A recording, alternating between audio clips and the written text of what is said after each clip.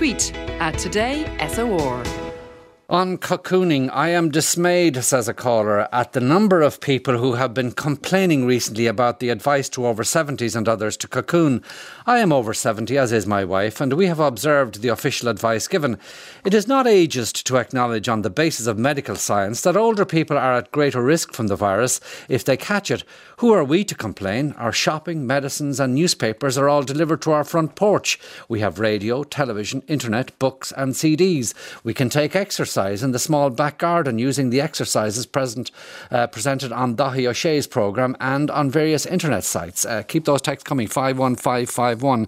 Now to our lockdown anthems item, in which we ask well-known singers and players to pick their musical reason to be cheerful, the track that lifts them and brings them to a better place in these difficult times.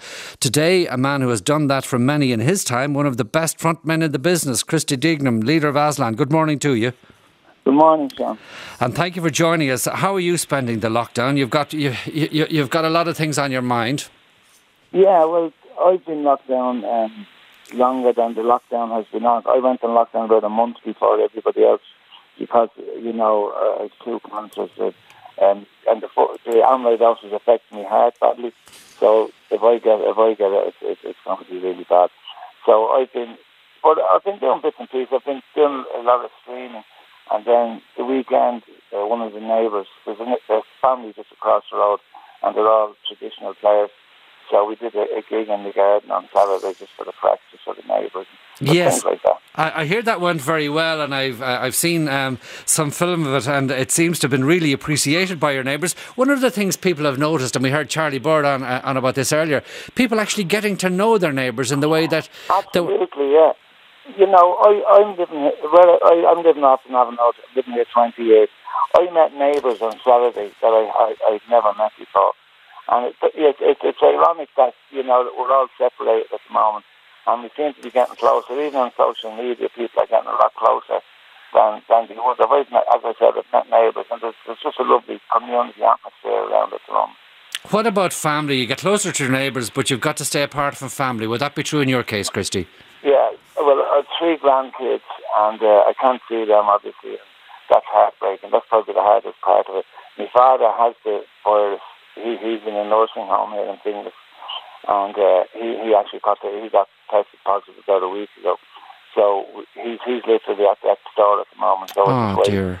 For news. Yeah, it's just a cycle of life at this stage. He's 88. So he's had a good innings. Oh dear. Well, look, and do you get daily bulletins? Are you able to talk to him over the phone or anything like that, Christy? No. About 6 months ago, he got pneumonia, and when he got pneumonia, he was talking in riddles, and the nurse had told us at the time, look, when his temperature goes down, he'll be gone. But he never came back to us, so it seemed to have triggered dementia in him. So I was trying to talk to him on the phone. He was asking why nobody was visiting him. I was trying to explain to him, but he just couldn't get it. Is he comfortable? Yeah, he's not. He didn't seem to be in distress. One of my brothers was allowed to go up visit him because it's an emergency situation, and he's just lying really on the bed, so he's not in a great deal of distress on it. Yeah, it doesn't sound like the outlook is great for him. Well, look, our thoughts very much and prayers with you and the family, and for him as well. It's never an easy time, and it doesn't matter how old somebody is. They're still your dad, they're still your mum, they're still somebody you love, and you. And it's just in these times as well. That you can't visit if there's a funeral. It's going to be, we can't all go to the because he had 8 kids. We're all in a relationship, so. He's a lot of grandkids, great grandkids.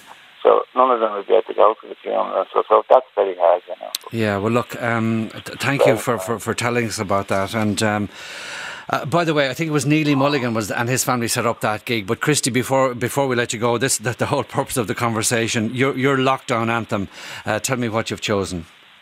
I Won't Let the Show Go On by Leo Sayer. And it's a real uplifting song, and it's about in adversity, just keep going and just totally, just keep your spirits up in adversity, basically. But I think it's a great song. It's an old song. Okay, Christy Dignam, thank you so much indeed, and very best wishes to you and your family at this really tough time for you. Christy, thank you. Let's hear that song. And good luck with your retirement. Oh, jeez. Well, it's a kind of retirement, Okay, well, good luck with your pointer time. Christy, good luck to you as well. Thanks, Neil, Cheers, for talking to us. John. Good luck. God bless. Cheers. Bye.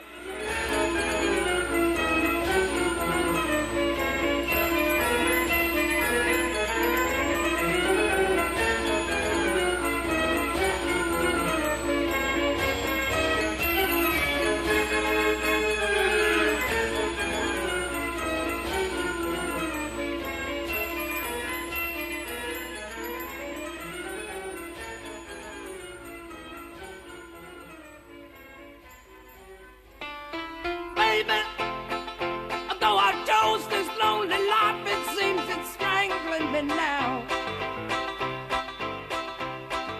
All the wild men, big cigars, gigantic cars, they're all laughing at me now.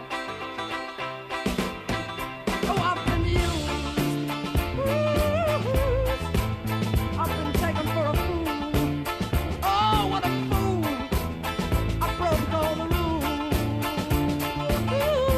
Yeah, but I won't let the show go on.